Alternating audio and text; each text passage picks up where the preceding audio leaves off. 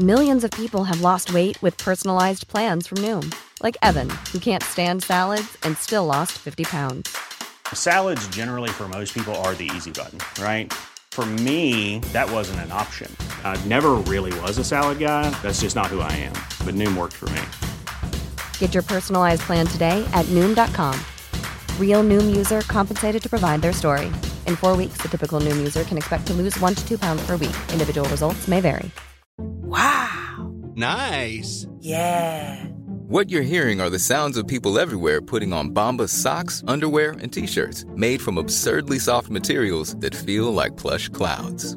Yeah, that plush. And the best part? For every item you purchase, Bombas donates another to someone facing homelessness.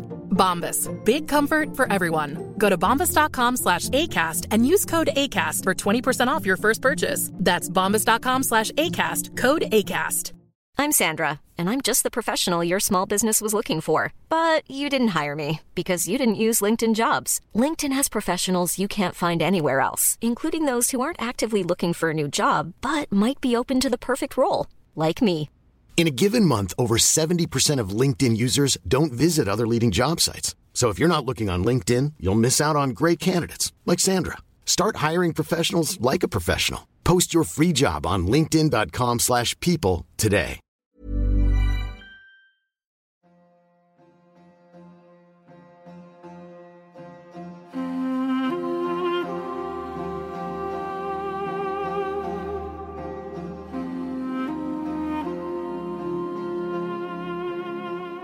The current coronavirus pandemic has taken the world by surprise. As much of the West and East are experiencing lockdowns, the vocabulary of social distancing and quarantines have entered our vocabulary. As governments around the world move from one crisis to another, the absence of planning and preparation becomes evident day by day. In Britain, for example, the government of Boris Johnson has shown a shocking lack of planning, leading to a growing death toll. And the same can be said about Trump's America. As we hunker down and wait in anticipation for a breakthrough, we inevitably begin to think about our mortality and whether we have within us the ability to deal with the crisis. In the coming weeks, we are going to be exploring the COVID-19 crisis. We're going to be looking at questions to do with human nature, what the past weeks have revealed about our societies, the role of good government in securing our well-being, and how the crisis may herald a post-coronavirus world order. I am going to be in conversation with guests from around the world, scholars, academics, and public health professionals to make sense of this new world. Today I invite back onto our show Dr. Shadee Elmasry, an imam and Islamic scholar from the United States. The Muslim community has faced a series of questions in the past weeks, and I put them to Dr. Elmasry. Dr. Shadee, Assalamu alaikum wa rahmatullahi wa barakatuh, and welcome back to the Thinking Muslim podcast. Wa alaikum assalam wa rahmatullah. How are you? Alhamdulillah Rabbil Alameen. And how's the Muslim community there in America?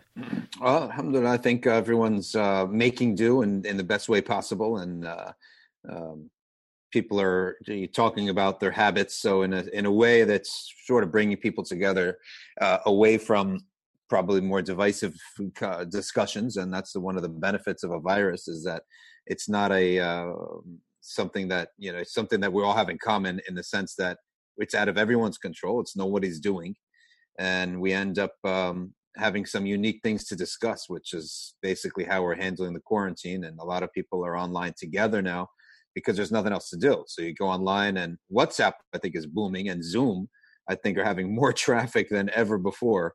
So, there's always some silver lining, I guess you could say. That's right. And are you finding that you're interacting actually much more with people, because people have much more time in their hands at the moment? Yeah.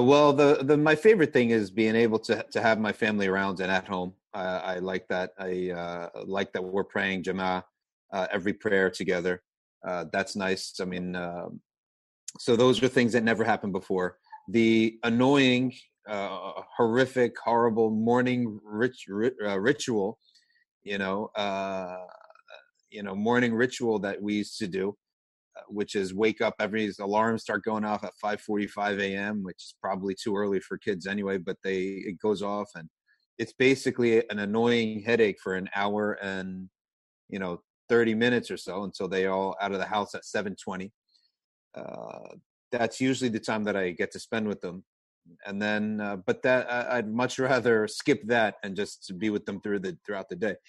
Also, the annoying pickup, if anyone who, has kids at school, you got to go pick them up. That's always annoying. So I don't mind having those things replaced. I think they're also better rested. They're in better moods. So there are a lot of positive silver linings, and I am getting to see them a lot more, as most families are, maybe too much. Online, I'm with the community now, and some certain people have shown to need or benefit from what we're doing, which is the community updates every evening at the NBIC, or New Brunswick Islamic Center YouTube channel. And some people have proven that they need it or like it more than expected. So we are seeing them online all the time. I think online meetings do count for something. And I would probably put it as, for every online exchange is probably 10 online exchanges may be worth a 5-minute personal exchange, probably less, right? Maybe a 60-second personal exchange. So that's just like I'm throwing out a number, but yeah, there is a lot of online stuff going on. So I've invited you on my show, Dr. Shadee, really to shed some light on some common questions that Muslims have been asking over these past few weeks. I suppose, it's a question, the first question really is what a number of people have been speaking about, and that's the so-called cancellation of Salatul Jummah. I think we see in large parts of the world, especially the Western world, that the Friday prayer is no longer taking place. Now, I appreciate that the way this virus spreads is it can spread asymptomatically, and but at the same time, many of us or many of our community are somewhat uncomfortable with not attending this one communal prayer, which really is the highlight of our week. So how do we deal with this tension over? In our minds, really, over the cancellation of Salatul Jummah? Yeah, it's funny that how it became a thing, but Jummah can be canceled for a lot less than this. Jummah can be called off, and you can basically tell people stay in your homes for things like icy roads, where if there's any chance that if there's a reasonable chance, I should say, that people will get harmed by going out, then at that point the obligation is lifted. Okay, so at that point, people should not be surprised that Jummah is canceled. I think just the wording Jummah is canceled is scary to people, which is understandable, right? But the actual reality of things is that it could be maybe we should say is that Dhuhr is replacing Jummah. That's the better wording that makes you feel that you're not really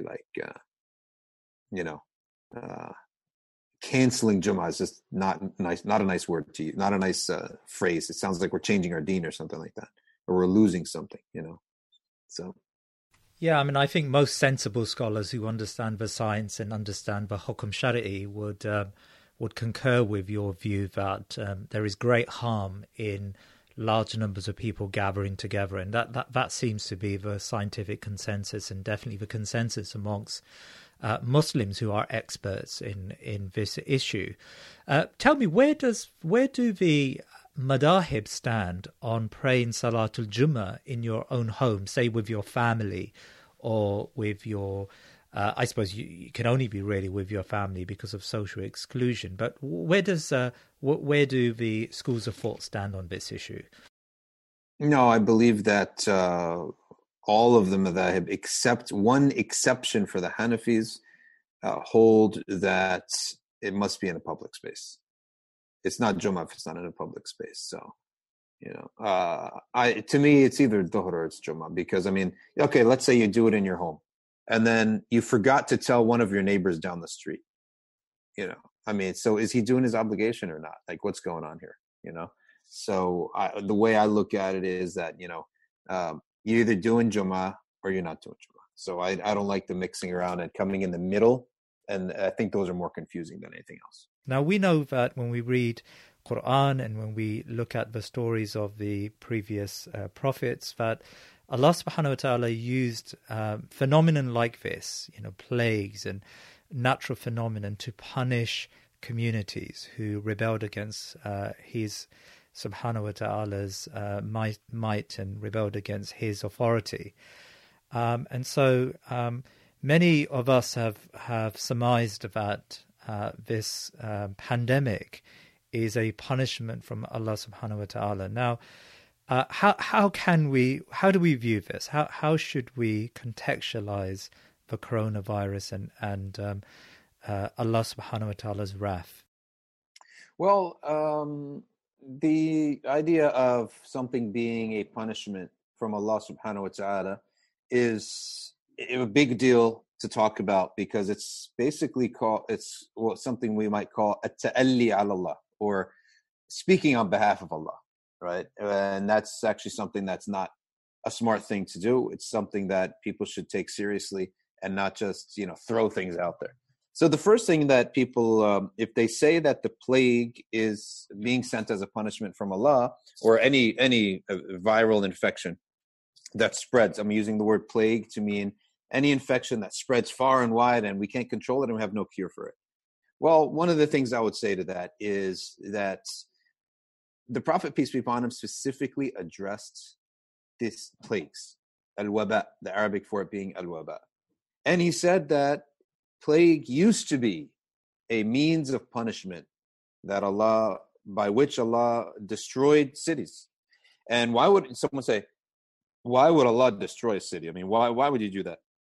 Well, that's coming from a perspective of a type of humanistic perspective where the human being is the greatest thing on the earth. No, the human being, when he acts correctly, when he acts well, when he does good, is the greatest thing, creation of Allah subhanahu wa ta'ala, the greatest species of Allah's creation. But when a human being doesn't act that way, and he becomes a source of harm for the rest of human beings. And so certain people were sent prophets who warned them about their behavior, and they didn't obey them. And at that point, they become a source of harm. They become an expense or they become a source of danger for the rest of human beings, and they're eliminated. Right? When you have a limb that can poison the rest of the body, you eliminate that limb, and that's why nations used to be destroyed. It's not something we like, but that's the reality of things.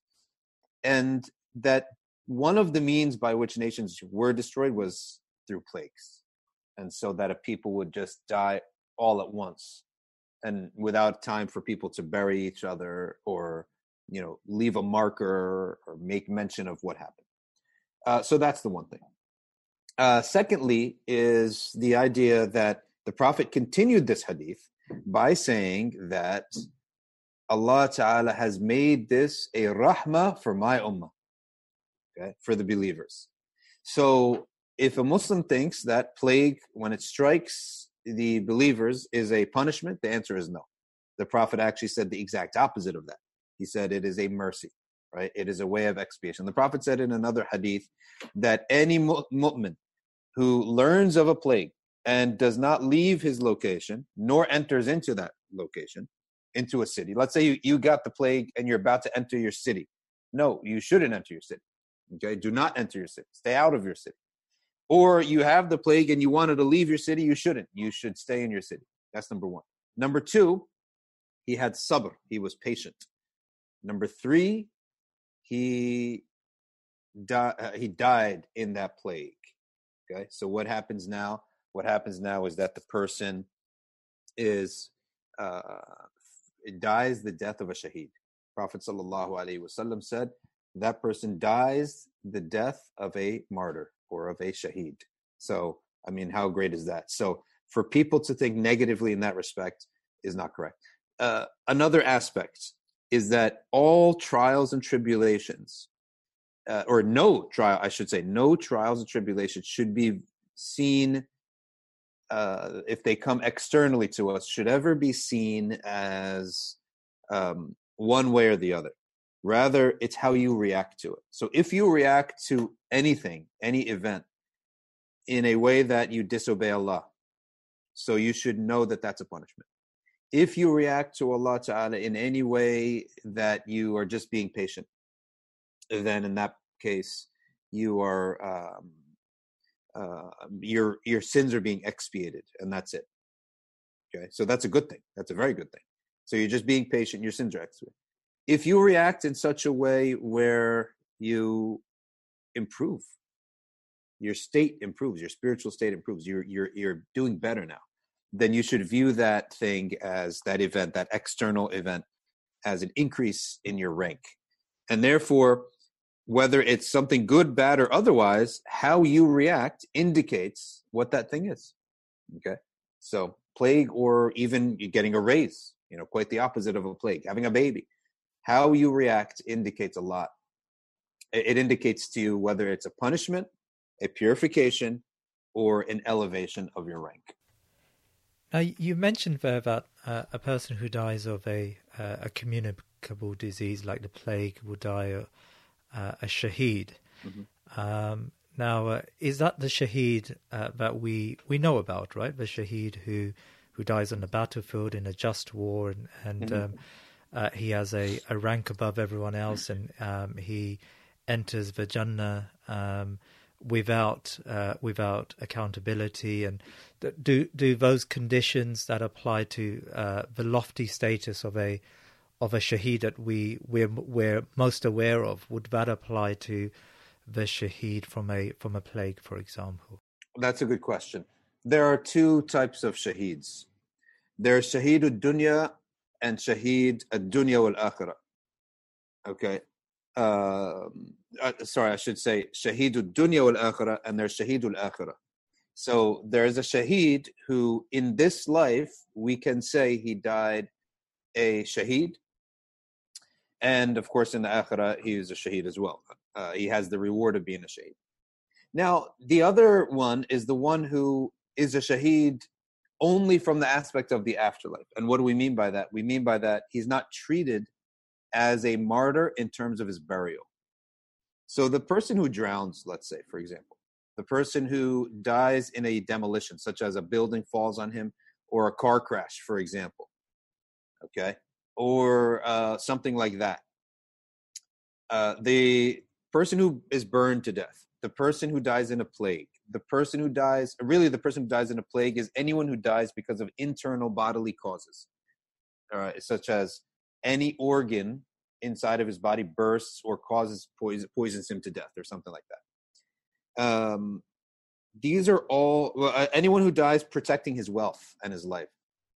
These are all categories of people. That death is the death of a martyr, in that they get the reward of the martyr. However, in this world, they are buried like anyone else. They're given a ghusl, they're washed and buried like anyone else, right? Whereas the martyr of the battlefield is buried and prayed upon, but he's not washed, he's not wrapped or anything like that. So that's basically the difference between those two types of martyrs. And how about the question that a lot of people ask, and that is that why, if Allah wills everything, why should we isolate ourselves? What's with this quarantine idea? If we're going to go out and get it, or if we're going to stay at home and get it, it's the will of Allah subhanahu wa ta'ala. And so why take precautions? Surely one should be far more courageous about this situation and expose ourselves, because if we're going to die from it, our ajal is from Allah subhanahu wa ta'ala, and we can't extend it by a single minute, right? Correct. That's why the answer to that question is that we actually do it out of obedience of Allah Ta'ala in two commands that He gave. One is specific and one is general. The first general command is that all over Quran and Hadith there are mentions of taking advantage and acting upon asbab or precautions. And that's a command, right? You have to do that. So much so that you may say that your reliance upon Allah is invalid until you have taken all precautions possible, right? So that's the first thing. So that's a general command that you can find so many textual proofs for that. So person has to take precautions. It's obligatory. It is the way of the Prophet sallallahu alaihi wasallam. Secondly, the Prophet specifically spoke about quarantine. And he said that when a plague strikes, then no one should enter the city and no one should leave it. So we have a general and a specific command. The general command can change. So, for example, you learn that, ghee is not healthy for you. At some point, people learn that we used to burn off the butter that we eat by moving around. And then the industrial era brought us more sedentary lives, and we don't move around, but our diet stayed the same, right? And nobody thought that, that there's a problem in that at some point. People might think that that's crazy. How could people think that? Yeah, that's what was the thinking at certain part of the early 20th century. The farmer's diet was the main way that people ate, even if they moved out to the cities and didn't move around as much. So we've come to learn that this is terrible for you. So you're obligated at that point to take action. Okay. If you refuse to listen to what the professionals of an industry or a field tell you, and then you get a heart attack, you cannot say now, I just rely upon Allah. Right? It's invalid. Why? Because Allah Ta'ala, if you want to rely upon him, he sent you messages, and he sent you professionals, and he sent you experts. Right? And Allah calls them in the Quran, Ahlul Dhikr. Ahlul Dhikr, the word dhikr means people who do something every day. In other words, people who are repeating something daily. Okay? And when they repeat something daily, then they become the experts in that field. And you're obligated to give them an ear and consider what they're saying and act upon it. So this concept, I don't know why all of a sudden people got so pious and thinking they're pious with the corona. I think it's people like to stand out, right? Because I came across many people who said to me, I happened to be in a little masjid area, the staff, and a man came and he said, I said, are we going to separate? Like, we should pray like a couple feet away from each other?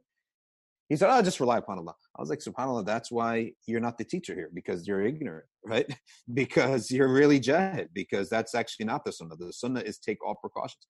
Whenever you look at the Ottoman Empire, look at because we have so many records about them.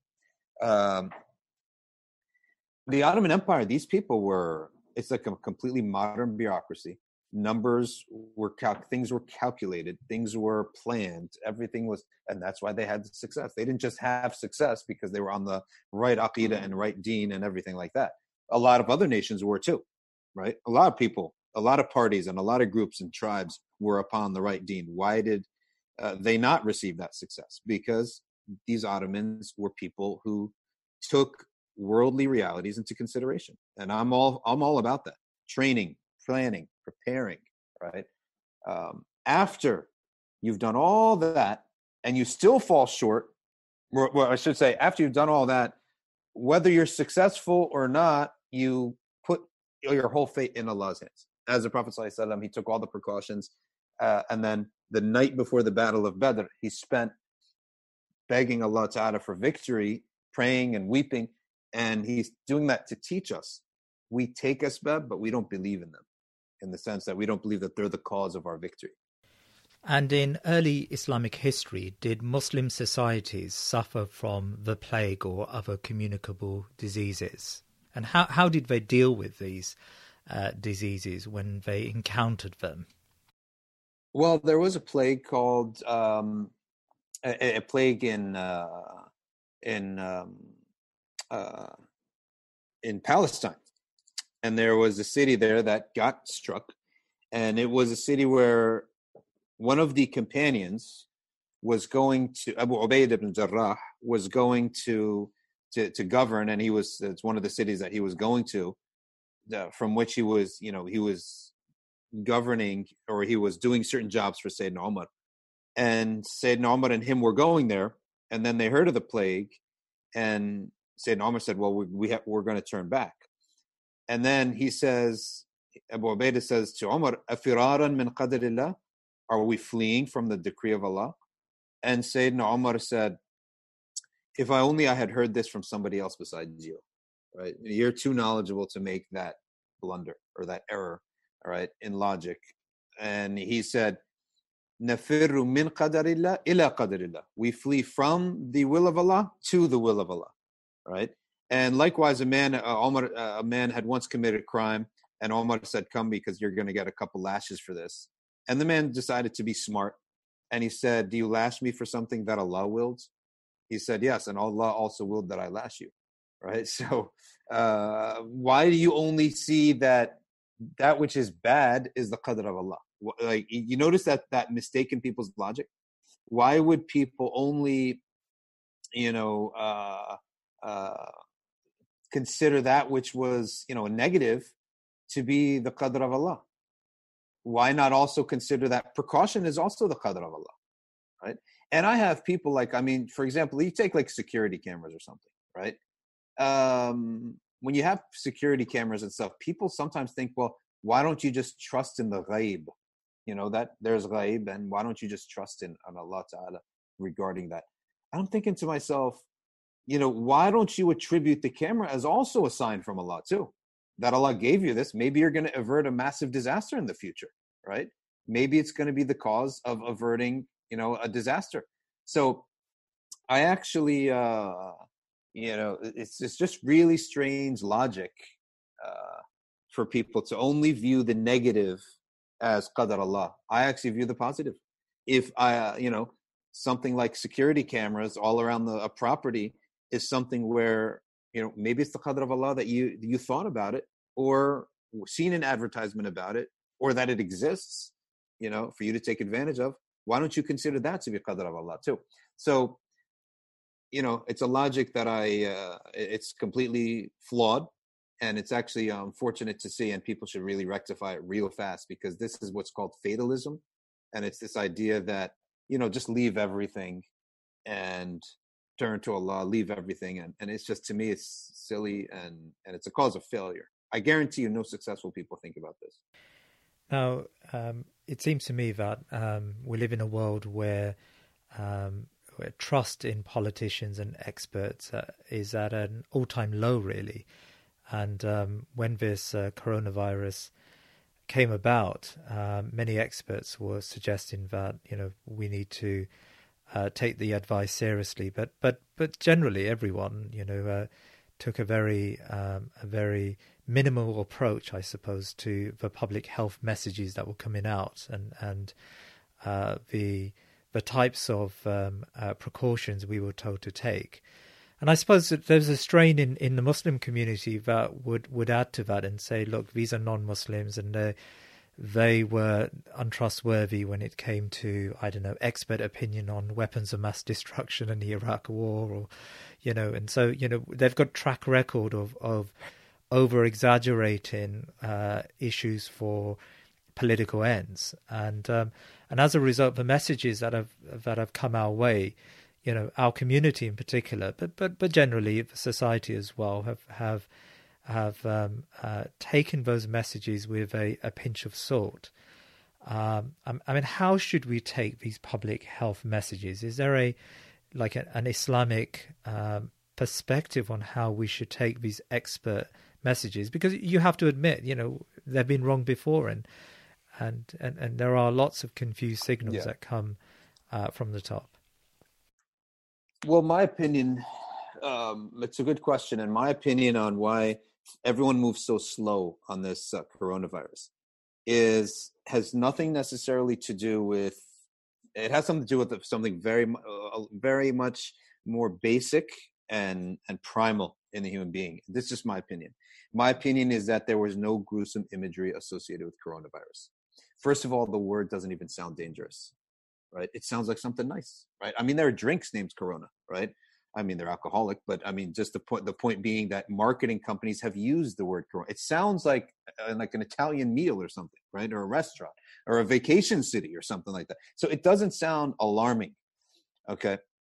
That's the first thing. Secondly, there were no visuals. If you think about it, was there any visual associated with coronavirus? Whereas Ebola was something that had visuals, right? Ebola was something that had scary visuals, right? And I'll tell you right now, I'm far more scared of Ebola than Corona, right? So the marketing of Corona is perfect for a pandemic, and the marketing of Ebola is actually perfect for a stopped epidemic, right? If you want to stop an epidemic, get attention to it, make it vicious, make it scary, the whole world will stop it real fast, right? But if you want it to seep into and trickle down into the world, then give it a non-alarming name, don't give it any visuals, and nobody's going to take it seriously, right? And that's exactly what I believe happened. So it's more of from a persuasion element. There was nothing. I've seen it. I'm on the news every day. I mean, in terms of following the news every day, I've seen it from way back, and I've heard people talk about it. Nothing moved me to read further, to examine further. It was not scary enough in itself. There was nothing associated with it. Until today, is there anything different in a corona patient? Does he look any different? He's not bleeding out of his eye sockets. Is he bleeding out of his ears? No. So a lot of people think of pandemics and plagues and epidemics in those scary terms, right? So that's the first thing. And that's why I think that everyone being slow, I mean, I would sort of give them a pass on that, because I don't think anyone was really worried about it in the beginning. Secondly, the reason that people are suspicious is because they know that there's a certain reality of life that's going to happen. And that reality of life is that the powers that be, they never receive a situation external to themselves, except that they have the resources to find a way to benefit from that situation faster. No, that's a very, very interesting point. Actually, you mentioned something about human nature there, and the government in the UK has have for the past probably 2 weeks have been sending out these educational messages. You know, it started with wash your hands, and then social distancing came in, and so there were a number of messages they were sending out, and the government wanted to rely on people's sense of rationality. You know, if we can convince the population to act and behave in a particular way, the population will naturally incline towards the good. Now, the problem for the government has been in the UK context is no one took a blind bit of notice, right? And so there was a message sent out late last week to say, look, you know, if you don't need to go out, don't go out, right? Now, in Britain, it was a particularly sunny weekend. And as you know, if you know about British weather, that's quite a rarity. It's a holiday, yeah. So millions of people, we're saying, you know, we're talking about millions of people went to the coast and went to the cities, and you know, the message just didn't work, right? And it then took the government to give a very unequivocal, you can't go out, and here's the only reason why you go out, for people to take notice. And I think that really struck or questioned the sort of whole concept of human behavior and human nature and how human beings respond in crises. I don't know what, you know, I suppose the question I'm asking is, you know, it's really about how do human beings process information, and how do they act en masse. And it seems to me that the Chinese way of just telling a people to do something and to have the weight of the law behind you, you know, is a far in a compressed situation like this is a far more successful method than to just teach people and to nudge them along. Yeah, I think that you know, the masses. I don't know why the West does have this affinity and this love for the people and the masses, as if they can do no wrong, right? I think that's actually a big mistake, and it's not smart at all. I think that the people and the masses, etc., it's something that, you know, they need to be guided by experts in certain fields. Okay, from the one aspect, where the people and the masses matter is that their well-being should be the number one concern of governments and rulers, right? That's the first thing. Sayyidina Omar was once asked, why don't you revamp the masjid, and now you have so much money, why don't we rebuild the masjid, make it beautiful?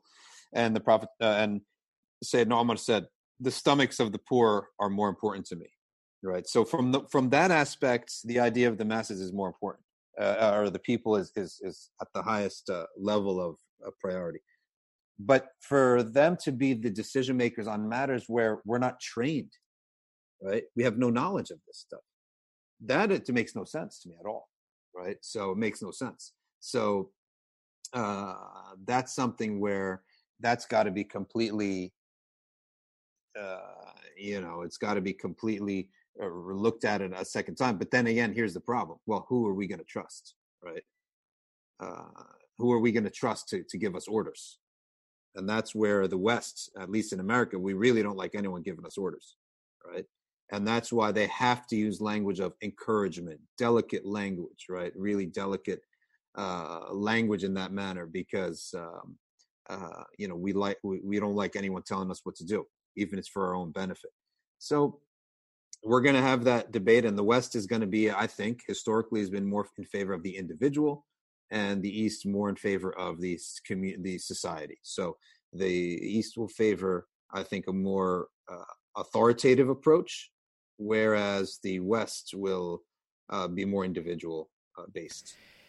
Now, Dr. Shadee, I don't know about you, but I get all my friends have become experts, and I receive WhatsApp messages on a daily basis from either them or from their friends who happen to be doctors, who've got cures and causes and explanations behind the coronavirus. And I've heard it all, actually, in the last couple of weeks. Now, is there an Islamic duty to verify these sorts of messages before we forward them on?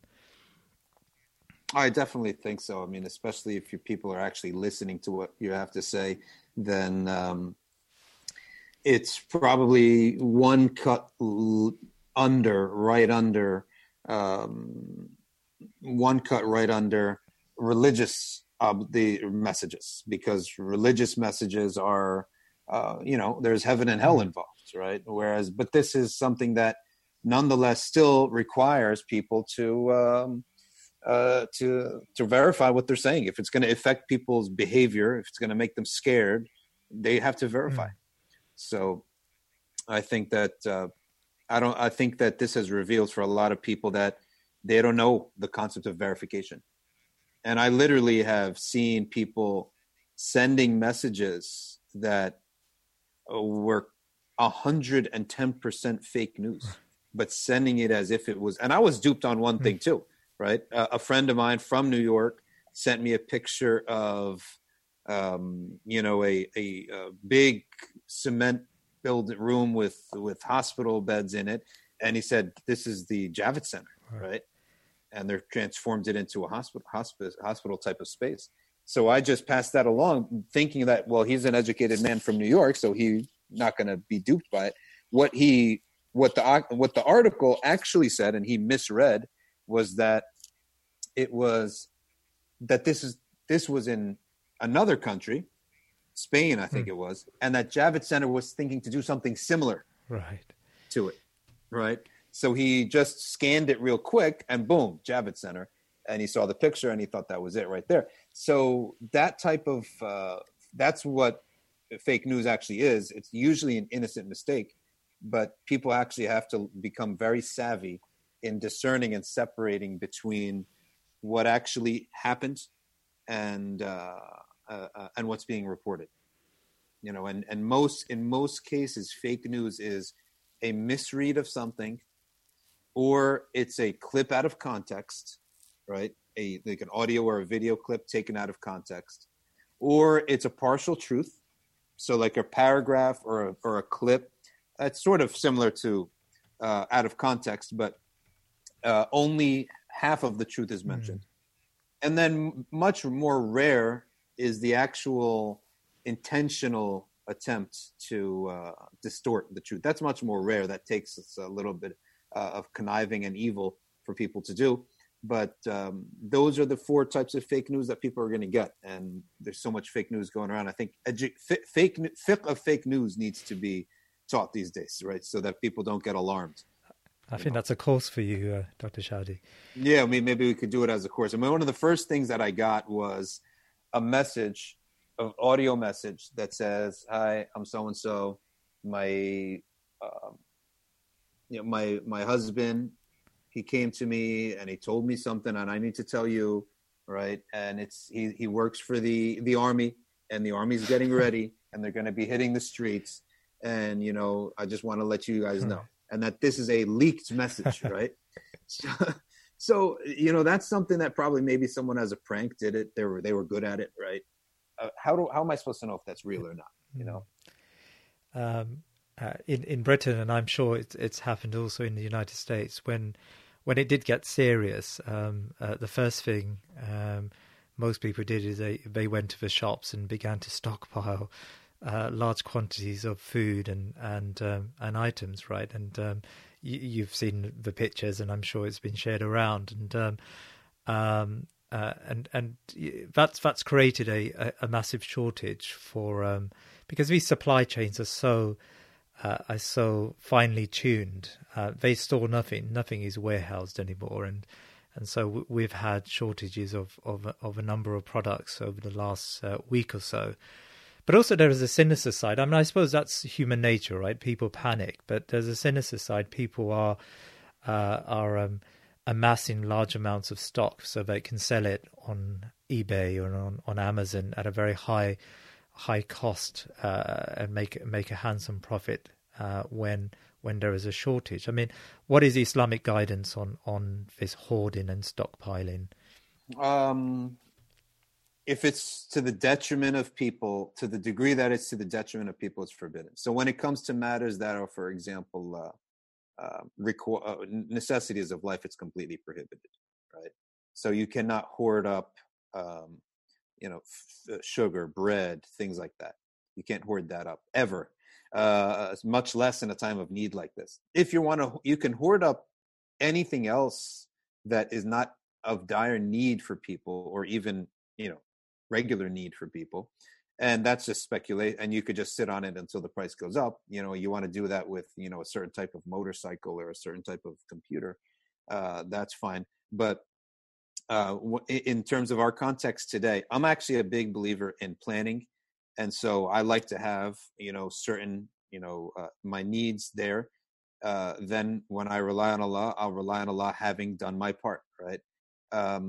But if it's to the detriment of people, and if it's based out of actual fear of a type of, sometimes people are gripped by this fear that is not appropriate for a moment to have.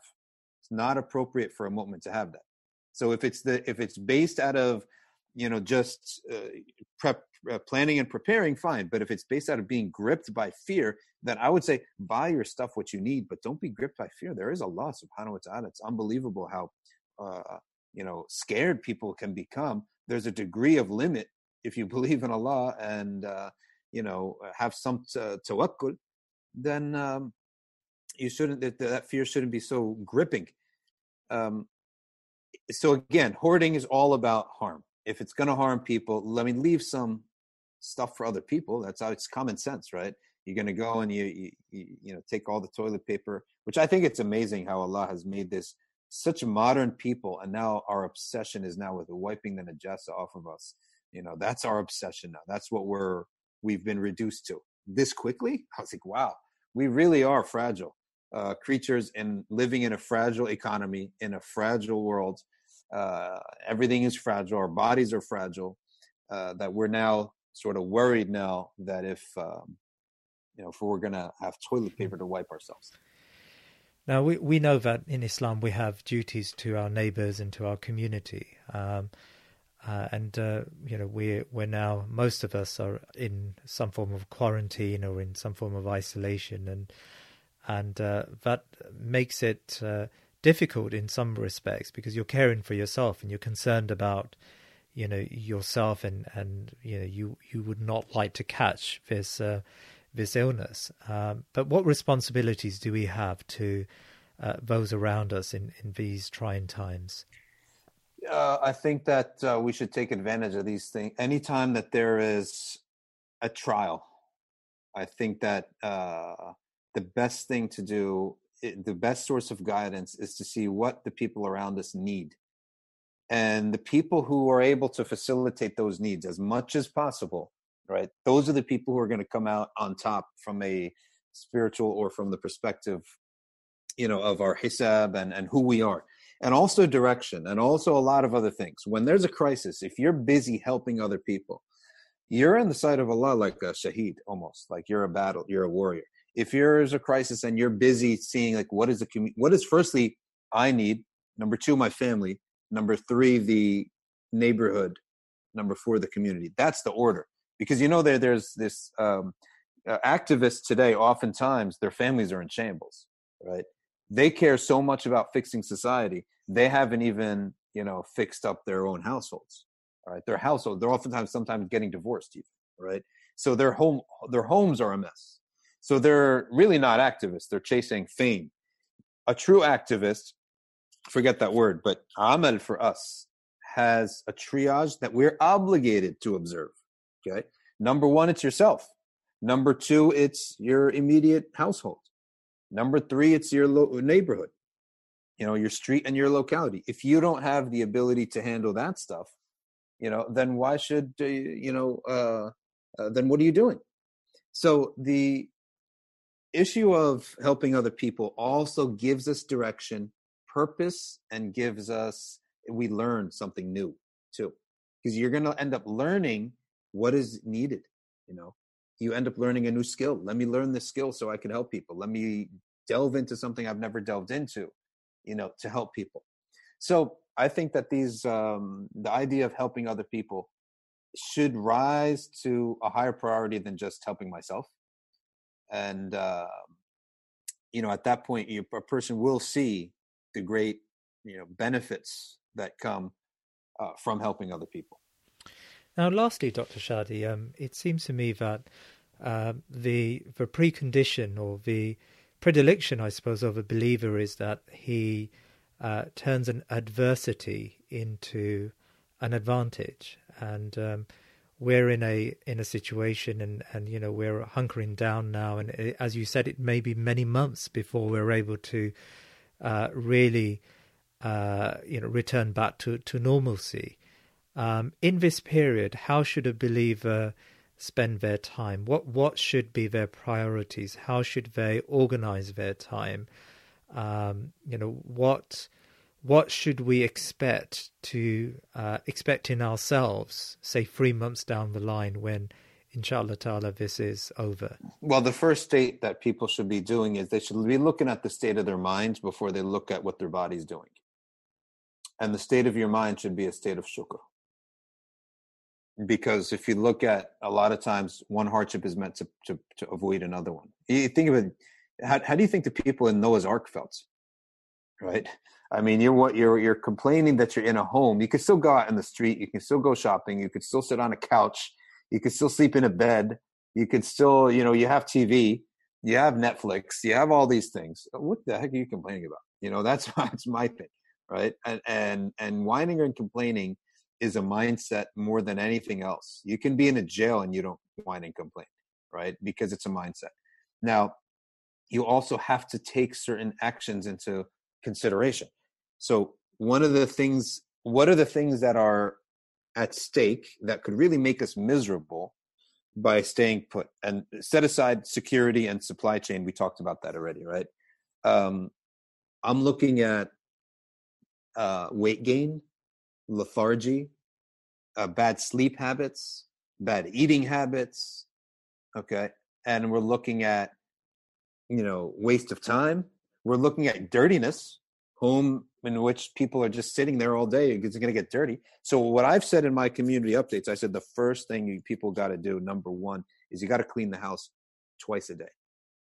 There's going to be a morning routine and there's going to be an evening routine or an afternoon routine in which the house is cleaned. So what we started to do is First thing in the morning, there's a cleaning routine. Everyone's got to clean their area.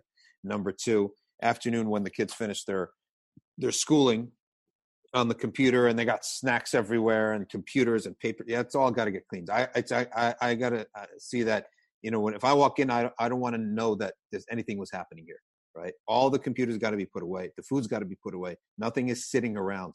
And I'm telling you, when you do that, it renews the whole house, right? It's as if the whole house there's a new feeling upon everyone as soon as they do that. Second thing I said is you got to get dressed for the occasion. If you're going to school, I want you dressing in pants. I don't want anyone coming down in sweatpants. Definitely not PJs. I mean, some people are taking the computer to their beds because I'm teaching too, right?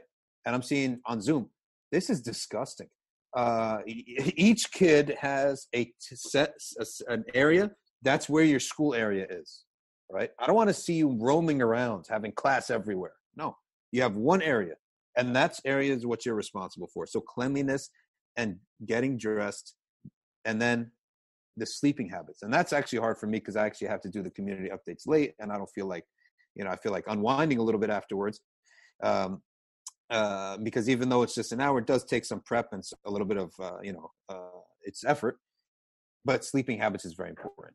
If you fall into the sleeping habit of staying up really late and then sleeping in, you're going to be in a miserable mood. And then the fourth thing is exercise. Most people get cabin fever. They get upset. They get, out of shape. They get antsy at night because they're not tired. Like nothing made them tired. They're pent up. So people should take walks. People should jog. People should get on treadmills. Buy a treadmill, right? Buy an exercise bike. Okay. Buy these things, get on these things, exhaust yourself. If you're going to watch, people are watching TV, right? At least get on a machine and walk, exhaust yourself, right? So make yourself tired so that at nighttime, you felt like some energy has been used. Do some push-ups. So we should be healthy. We should be strong-bodied. And this is not something that should just be a group of us who are into fitness or doing this. No, everyone should do this. Do we want an ummah that's like weak or strong, right? We want an ummah that's strong. So we all have to be strong, not just some of us, not just two of us, or a small group of people who are into fitness. Barakallah Feek. Jazakallah khair, Dr. Welcome. It really has been interesting as always. And may Allah subhanahu wa ta'ala keep you and the Muslim community very safe. And inshallah ta'ala, we hope that something good comes from this. And yes, we can be stronger as a result, inshallah. Ameen. Inshallah. Jazakallah khair. Jazakallah khair. And just a quick message to our listeners. Stay safe and do obey the quarantines or the lockdowns in your area, and may Allah subhanahu wa ta'ala keep you and your family safe. Keep us in your du'as. Look out for future podcasts on this theme, on COVID-19 and its societal and international implications. But from me for now, Assalamu alaikum wa rahmatullahi wa barakatuh.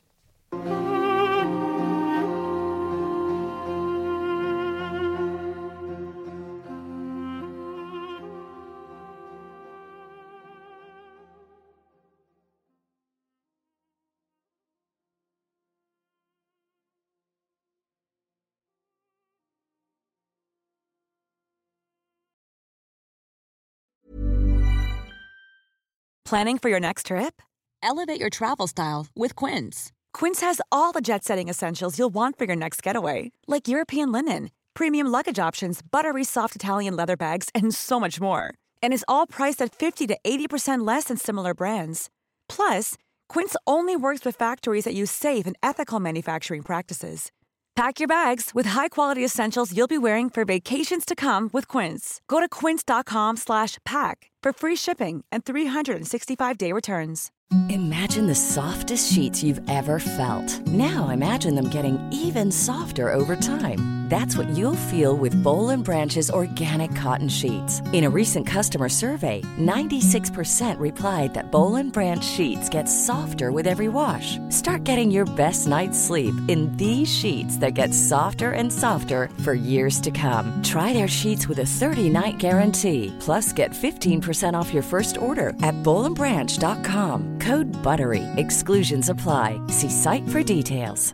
Mom deserves the best, and there's no better place to shop for Mother's Day than Whole Foods Market. They're your destination for unbeatable savings, from premium gifts to show-stopping flowers and irresistible desserts. Start by saving 33% with Prime on all body care and candles. Then get a 15-stem bunch of tulips for just $9.99 each with Prime. Round out Mom's menu with festive rosé, irresistible berry chantilly cake, and more special treats. Come celebrate Mother's Day at Whole Foods Market.